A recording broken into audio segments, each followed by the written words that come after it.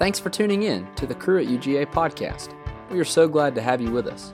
Cru exists to call students to know God, grow in their faith, and go to the world. If you would like to get more connected with Cru at UGA, or if we can help you in any way at all, go to the show notes and click on the link, or follow us on Instagram at Cru at UGA. All right, let's get started. Hey, my name's Flint. I'm on staff here with Cru. It's good to be here with y'all. So we're continuing our series in Stand Firm. Before we get into 1 Peter chapter 4, I'm going to pray for us. So join me. Father, thank you for this time to talk over your word. I thank you for the opportunity we have to gain wisdom and insight from it. Lord, I pray that you would meet us here in this time. Lord, that you would show us, help us to better understand what Christ looks like. Help us to see how he meets us where we are in the midst of suffering, and how we can depend upon him in that. Praise all in the name of your son, Jesus. Amen. So, we're talking about a very lovely topic today, suffering. Not many people want to talk about it. It's not an easy conversation to have, but it's literally all of this chapter. And so the Bible confronts us and says, we have to talk about this. So, when I mentioned that word, suffering, what's the first thing that came to your mind? Pain? Okay. Not fun. What else? Sadness. Yeah. I think for me, when I first thought of this word, my mind likes to go to very extremes. And so I thought of the things that's going on in Ukraine. So I thought of war. I thought of people being killed for their faith. So I thought of persecution. But that's not all that suffering is. Suffering isn't just these extreme situations. It's also ordinary day-to-day things. Like you guys mentioned, sadness, pain, illness, broken families, depression, anxiety. And so we're going to be looking tonight in 1 Peter 4 and seeing what does the Bible say about suffering? What does it mean for a Christian to experience life here in a broken world? And so as we look through this chapter, we'll see that when Christians experience suffering, our response should be to glorify God. And so we're going to break up the chapter. We're going through all of 19 verses tonight, but we're going to break it up into sections. And so we'll read first 1 Peter 4, 1 through 6. And so it's here on the screen. If you want to turn to it on your phones or in your Bible, it's 1 Peter 4, 1 through 6. Yeah, and it says, "Therefore, since Christ suffered in his body, arm yourselves also with the same attitude, because whoever suffers in the body is done with sin. As a result, they do not live the rest of their earthly lives for evil human desires, but rather for the will of God. For you have spent enough time in the past doing what pagans choose to do, living in debauchery, lust, drunkenness, orgies, carousing, and detestable idolatry. They are surprised that you do not join them in their reckless, wild living, and they heap abuse on you. But they will have to give account to him who is ready to judge the living and the dead. For this is the reason the gospel was preached, even to those who are now dead, so that they might be judged according to human standards in regard to the body, but live according to God in regard to the spirit." And so for us to understand the rest of this chapter, we need to understand these 6 verses first. Otherwise, we will misunderstand and misinterpret everything else. And so Peter starts off by reminding his audience of who Christ is and what he has done. But rather than identifying Christ as through his ministry or through his miracles, he identifies Christ in verse 1 through his suffering. Can you go back to verse 1? Yes, so since Christ suffered in his body, that's the definition and identity he gives Christ. And this is a callback to what Daniel talked on last week in 1 Peter 3, 18 through 19. And just a summation of those verses is, he basically says, Jesus suffered a gruesome punishment, and it was undeserved, but Jesus willingly took it upon himself to bring freedom to those who are enslaved and ensnared to sin. And so Peter is telling his audience that since Christ suffered for them, that they should arm themselves with the same attitude that Christ has.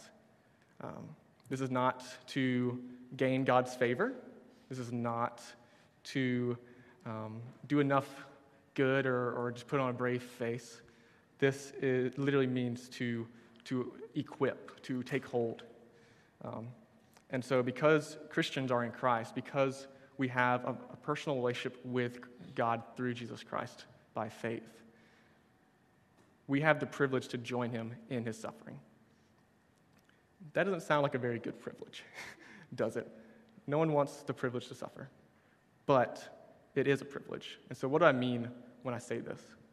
What I'm saying is that when Christians suffer, they're not suffering alone, because they know that the God they worship experienced the same hurt, the same pain, the same shortcomings and misgivings that they themselves are experiencing. And that is huge for the God you worship, that he would know how you feel and would be able to resonate with you. What other God does that? Because Christ is there with Christians, because he has experienced the fullness of pain, the fullness of humiliation on the cross, we can know that he knows exactly how we feel. In some capacity, Christ knows what we're going through. And so this privilege to join Christ in his suffering, it changes everything for a Christian. It means that the things that used to get you down no longer have as big an effect on you anymore. It means that you no longer desire to live the way you lived before you were a Christian. So we see that, as it says in verse 2, as a result, they do not live the rest of their earthly lives for evil human desires, but rather for the will of God.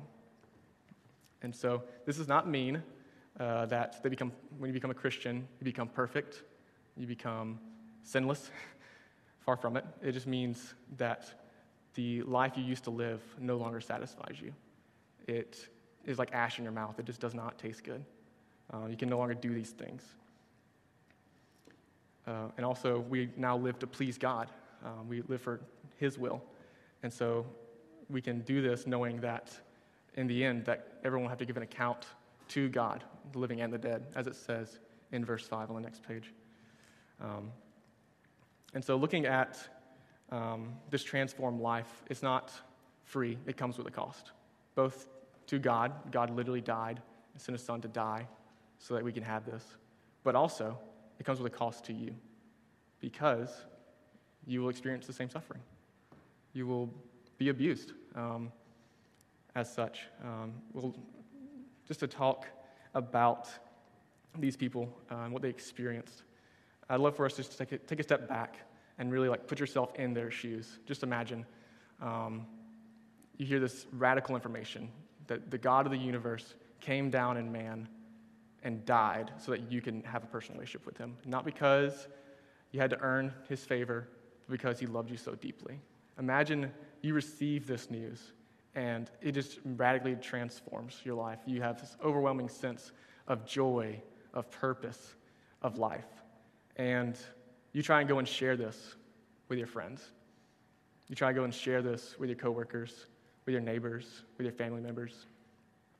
And then rather responding in the way you responded, they respond by heaping abuse on you, by mocking you, calling you foolish, despising you.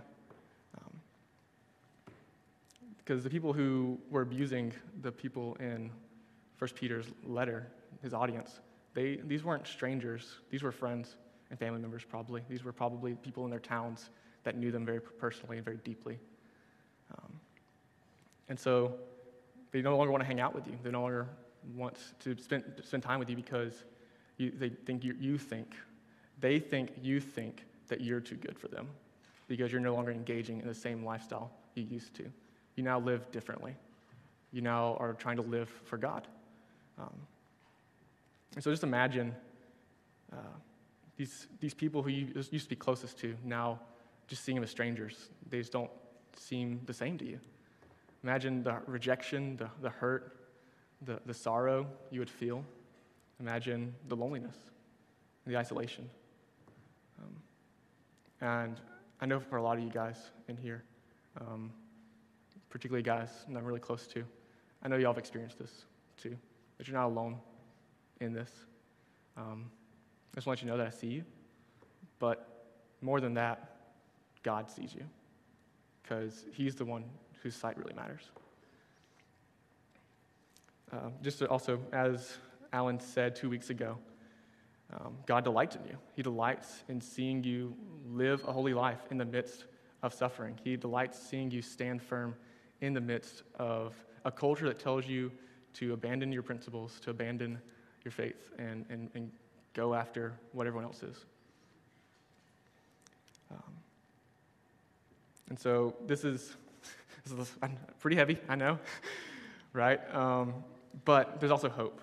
There's hope because we know that as Christians, that suffering is not the end. We know that in the end, suffering has an end.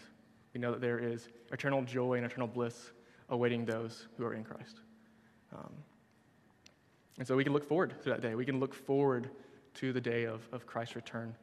But yet, in the meantime, we as Christians are called to stand firm in the midst of suffering.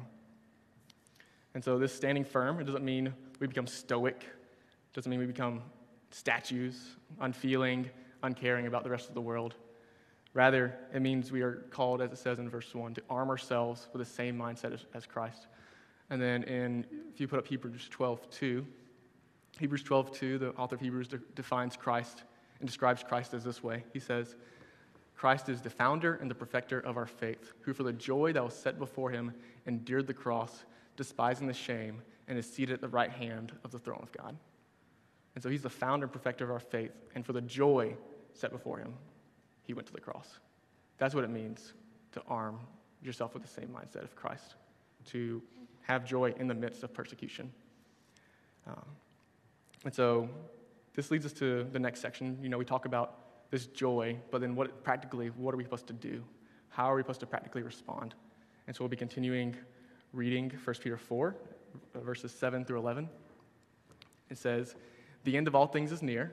Therefore, be alert and of sober mind so that you may pray. Above all, love each other deeply, because love covers over a multitude of sins. Offer hospitality to one another without grumbling. Each of you should use whatever gift you have received to serve others, as faithful stewards of God's grace in its various forms. If anyone speaks, they should do so as one who speaks the very words of God. If anyone serves, they should do so with the strength God provides. So that in all things, God may be praised through Jesus Christ. To him be the glory and power forever and ever. Amen." It's not just for show. I'm going to drink some water.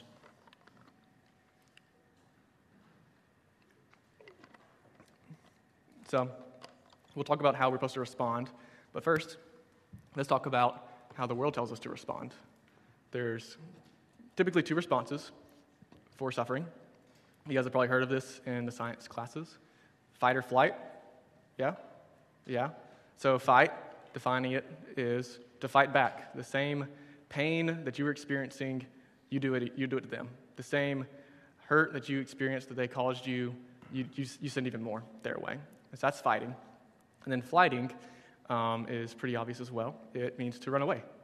It could be a physical moving away out of suffering, out of pain, or it could be more nuanced.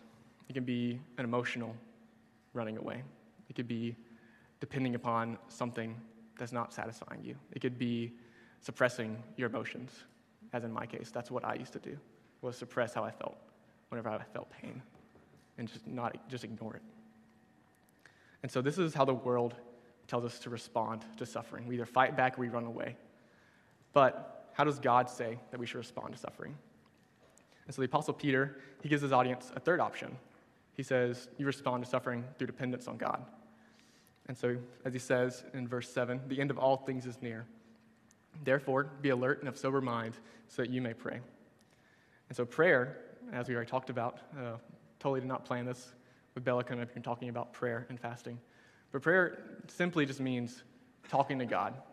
It doesn't have to be any fancy words. It's not a specific ritual that you do. Just plain and simple, same way I'm talking to you guys, you talk to God. And what matters most in prayer is not the words you use, but the intentions of your heart. Yes, words are important, but the intentions will guide your words, typically. And so the intentions that Peter tells his audience to have in prayer is love. This is not a superficial, emotion-based love. Emotions are important, but just as you don't let your kids drive your car or throw them in the trunk, you put them in the back seat in regards to the facts. And so the facts of this love is that this love of God is a covenantal, committal love. It means that it does not depend upon whether you still feel like you're in love or not. It doesn't depend upon your emotions. It depends upon your commitment. It depends upon your actions, what you've said. You will do. And so this trusting love, it leads to a covering, as it says, a covering over a multitude of sins. What is Peter saying here? What he's saying is that this kind of love, it looks over other shortcomings because it's not dependent upon emotions, but rather commitment. It says, even though you've hurt me in this way, I know that you still love me. Or even though I've fallen short in this way, I know that you're still committed to me. And so Peter says this love should be the center of a Christian's response to suffering because this is what enables them to stay alert and sober-minded so that they may pray. It also enables all the following actions following verse 8 of what a Christian, what Peter calls a Christian to do. And so in particular, in these verses, Peter tells them to do these things for other Christians. This does not mean that you should not love your enemies. Christ very much says that. This does not mean you should not love your neighbors. Christ very much says that. What I'm saying here is that Peter is saying, love other believers. And so why would he say that? Why would he only stress loving other believers? Because he wants them to realize who they can rely upon in their times of suffering. As a believer, you know that you have a deep connection with other brothers and sisters in Christ. You know that you can trust them, that they are dependable, that they love you very deeply, that they're not going to abandon you when they see all your ugliness come out. I know in my small group that I'm a part of, the guys see a lot of my ugliness, and I see a lot of theirs, and they don't leave me, and I don't leave them. And so that's what Peter is saying here. He's not saying you can't show that love to others, but he's saying in the midst of trials, in the midst of hardship and pain, run to your brothers and sisters in Christ. Serve them with the love that you have been received, the love that you received from God. Because ultimately, not only do we have the privilege of joining in with Christ in our suffering, we also have the privilege to be a part of the body of believers. We're no longer alone in our suffering. We're not alone from God. We're not separated from Him when we're in Christ. And we're not separated from one another when we're in Christ as well. And so, it is because of this relationship with Christ that we are actually able to have this deep connection with others. As he says in the end of verse 12, those who serve should serve with the power that God provides. And so just thinking on these verses, this type of love, it really reminded me of my best friend in college. So there's a picture of him. This is me and Jackson during, I know, it was my wedding. So he was the best man at my wedding, and he made me cry, but he was really sweet. And so Jackson was my best friend and still is a very dear friend to me. And so I bring up Jackson because there was a time in college where Jackson and I had back-to-back injuries following one another. And so I think it was our junior year, January-ish, Jackson got injured playing an ultimate frisbee game because that's what college guys do. They play ultimate frisbee. And so he hurt his knee and could not move. Could not move his knee. It had to be locked in place. And so for 2 months, I was Jackson's personal chauffeur. Everywhere he needed to go, I would come pick him up, take him to the grocery store. I'd pick him up from class, ask how his day was, go home, make him some food. Kind of, not really, but yes. I'd also bring him to crew because we were both involved with crew in college. And so Jackson gets better. immediately after he gets better, I dislocate my ankle, and now Jackson's the one driving me around. He's the one who's taking me to the grocery store, picking me up from class, asking how my day was. And so I bring up Jackson because I knew that in my hardship, I knew that he was not going to leave me out to dry. I knew that he had my back, that he cared about me, and he sometimes pushed me more than I would have pushed myself if I had just been by myself. And Jackson knew the same from me. He knew that I loved him deeply and that I wanted to serve him. And so in the same way that this relationship I had with Jackson, we have that same relationship with the Father, if not more so. That he wants to be with us, that in the midst of our suffering that we can rely upon him, that we can trust him. Because we're not alone. And so it means that when we encounter suffering, that our response should not be like the world, because we're not alone in our suffering. So we don't have to fight back or we don't have to run away. It means that we can respond in love. And so this love that we have, it doesn't mean that we go looking out for suffering. It doesn't mean we go running for it, but it means that when suffering comes, that we can respond with love, that we can respond with hospitality, and we can respond with service, so that God may be glorified in all things through Christ. And so just as you reflect over your own life, maybe this hardship you're currently facing, maybe hardship you've faced in the past, or maybe hardship you'll face in the future. What do you want? How would you want your response to be? Do you want it to be with love and hospitality, love for your brothers and sisters in Christ, knowing who you can rely upon and run to in your greatest times of need? Or do you want to respond with bitterness and resentment?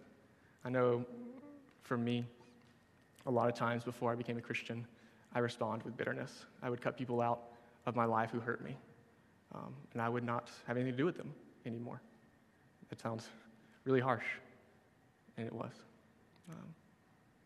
But now, I no longer do that because I want to engage with people. I want to continue to love people well because I've been loved so well by Christ. And so I think it's also easy for us to respond with these more selfish ways when we see there's no reason for our suffering, when we see it just as coincidence or bad luck. It's easy to want to lash out or to make things fair, right? And so we're going to talk about this final section with Peter giving us some reasons for why they're experiencing suffering. And so it says, "Dear friends, do not be surprised at the fiery ordeal that has come on you to test you, as though something strange were happening to you. But rejoice, inasmuch as you participate in the sufferings of Christ, so that you may be overjoyed when his glory is revealed. If you are insulted because of the name of Christ, you are blessed, for the Spirit of glory and of God rests on you. If you suffer, it should not be as a murderer or thief or any other kind of criminal, or even as a meddler. However, if you suffer as a Christian, do not be ashamed, but praise God that you bear that name. For it is time for judgment to begin with God's household. And if it begins with us, what will the outcome be for those who do not obey the gospel of God? And if it is hard for the righteous to be saved, what will become of the ungodly and the sinner? So then, those who suffer according to God's will should commit themselves to their faithful Creator and continue to do good." And so it starts off this passage in verse 12 with Jesus telling his audience, hey, do not be surprised when suffering comes. Peter here is just relaying the same message that he received from Christ back in John 15 of Jesus saying, hey, they persecuted me. Do not be surprised when suffering and persecution comes your way. And the reason, we'll talk about the reason for these reasons at the end, but there are 3 reasons that Peter lists for their persecution. This list is not exhaustive, and as everyone knows in the suffering they experience, suffering is very complex. And so it could be a multitude of these reasons, so things don't fit nicely into these categories. But the 3 that Peter lists is the reason they're experiencing suffering is to be blessed, to be purified, and to commit themselves to their faithful Creator by doing good. And so we'll walk through each one of these. And so the first one is to be blessed. And so when suffering comes, Christians can rejoice because they're joining Christ. And so that is a blessing. Even though it doesn't feel like a blessing, it is a blessing to suffer alongside Christ. Because when you suffer alongside Christ, it shows where your true allegiance lies. It shows where your identity is and who your identity is in, as opposed to suffering for sin or suffering as someone who has done some of these things, is like murdered and stole and done things like this. You're suffering for the name of Christ. And so he lists out a lot of these reasons to not suffer, not suffering for sin. And I wanted to point out the bottom one, meddler.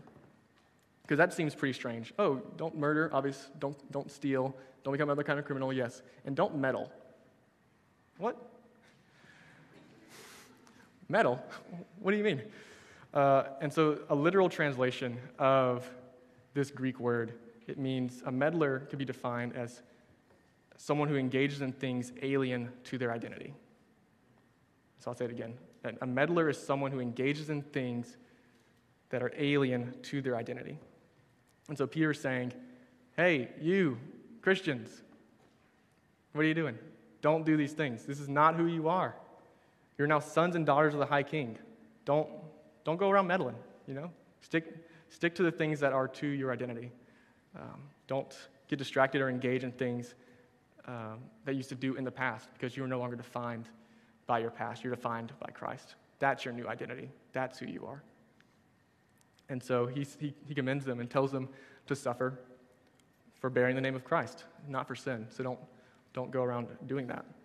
And so the second reason he gives is for them to be purified. And so just as gold is purified by fire, so God uses suffering to purify Christians. That might sound contradictory, but I've seen it in my own life how the times when I am experiencing hardship and pain, either due to my own sin or just due to living in a fallen and broken world, how that has molded me to be more dependent upon Christ, has shown me my need for him, and has made me look more like Christ. Not that I am perfect, not that I have achieved everything at the age of 26, because I still got a whole lot of life to go, and I'm still very much broken. But it means that I'm becoming more and more like Christ. And so just as Joseph said in Genesis 50:20, what you intended to harm me, God intended for good. And the background for that is Joseph is saying this to his brothers who sold him into slavery because they didn't like him. So how can Joseph say this? He can say this because God ends up using that to save all of Israel, to save all of his brothers and his family, which then goes on and brings us to Christ. If the Israelites had died out, then the line of David would have never happened, and Jesus would not have been able to come to the world through the methods that God had set up. And so, he purifies by fire. So God uses suffering for good intentions. We can trust him in that. And then the final reason is to commit themselves to their faithful Creator by doing good. And so it can literally translate as to commit their souls to their faithful Creator in well-doing. And so what it means to commit, it means to fully entrust, to fully rely upon something. That's why it's called half. You hear like half committals, it's because you're like half trusting. You're half saying and half relying upon something.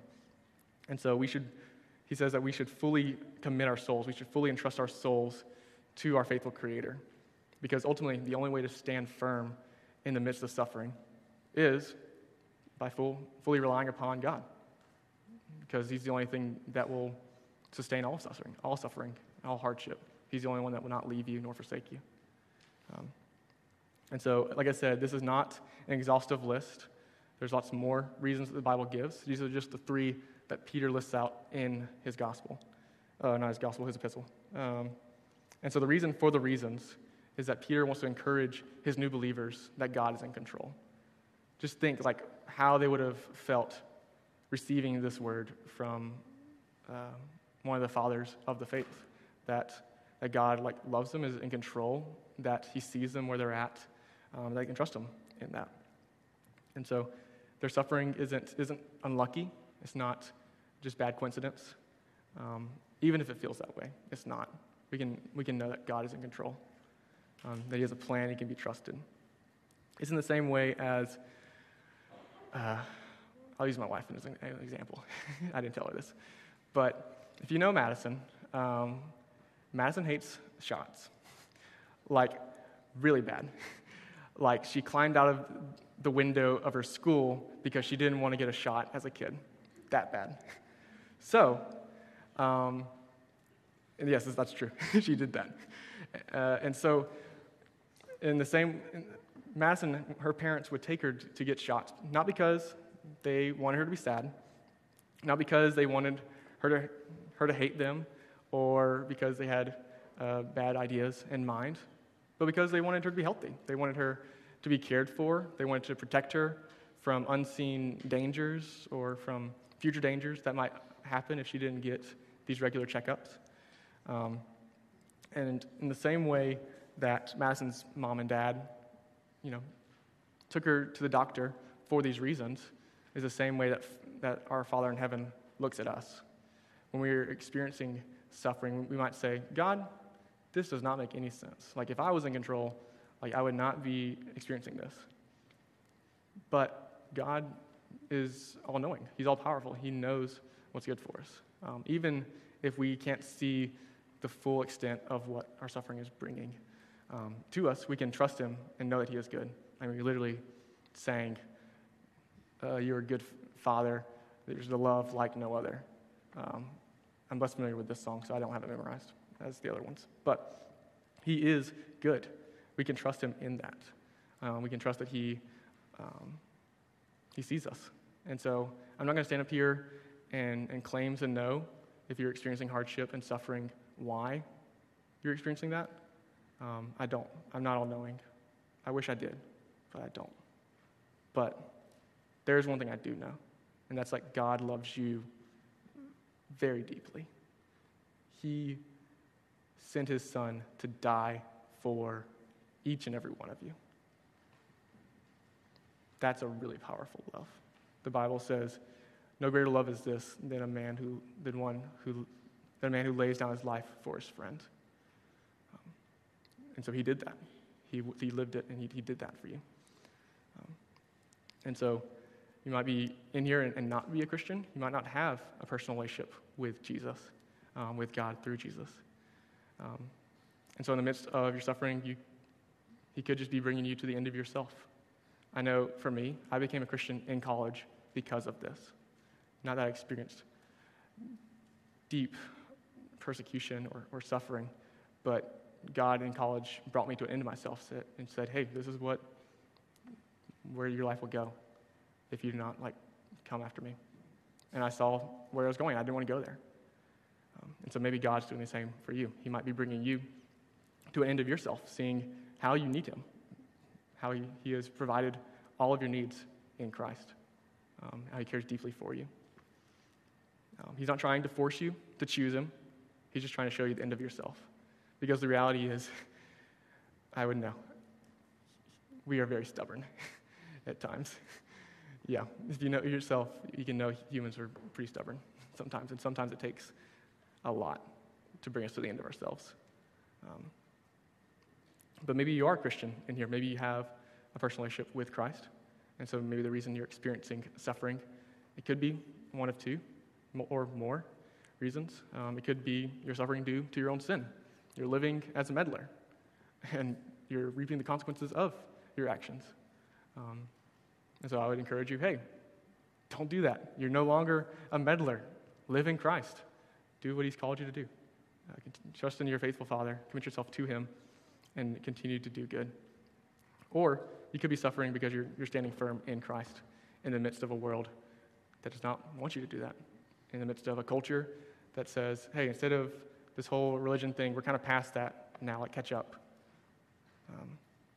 Maybe that's why you're suffering, is because of that. And if that's the case, again, I'll encourage you that suffering has an end. We read the end of the Bible, we know the outcome, that God wins and He restores everything to the way it was before the fall in Eden. And so we can trust Him in that. And so, to summarize this entire chapter, long-winded way of saying, when Christians experience suffering, our response should be to glorify God. It should be to make God look great. Because all that God has done for us, we know that we can trust him. Even in the midst of suffering, even when we can't see a reason for it or see the end goal of it, we can trust that he is good, that he loves us and cares about us deeply. We can arm ourselves with the same mindset of Christ, who went to the cross due to the joy set before him. We can respond to suffering with love, because the love God has shown us through Christ and other brothers and sisters in Christ. And again, we also know that there's a reason for our suffering. Even if we can't fully understand it, we can trust and know that God is good and he loves us and he's in control. And so I'm going to end with the reading of this famous hymn. My wife and I sang it this past Sunday on Easter, but it was originally, fun fact, I didn't know this until Sunday, it was originally written as a poem, and so this is actually how it was first written. So it says, "What a friend we have in Jesus, all our sins and griefs to bear. What a privilege to carry everything to God in prayer. Oh, what peace we often forfeit. Oh, what needless pain we bear, all because we do not carry everything to God in prayer. Have we trials and temptations? Is there trouble anywhere? We should never be discouraged, but take it to the Lord in prayer. Can we find a friend so faithful who will all our sorrows share? Jesus knows our every weakness, so take it to the Lord in prayer." Father, thank you for this time, being able to talk about your word, to being able to talk about a subject that's really hard to talk about, Lord, that we do not desire to face sometimes. I know for me specifically, whenever I encounter suffering, I always try to run away. But Lord, you've given us a new way. You've given us a way not to fight with the same pain we've experienced. You've given us a new way of not having to run away and try to protect ourselves, but giving us a way where we can trust you and depend upon you. So Lord, I pray that you would continue to use us, guide us, and lead us, mold us and shape us to be better image bearers and sons and daughters of you. We love you. We pray this all in the name of your son, Jesus.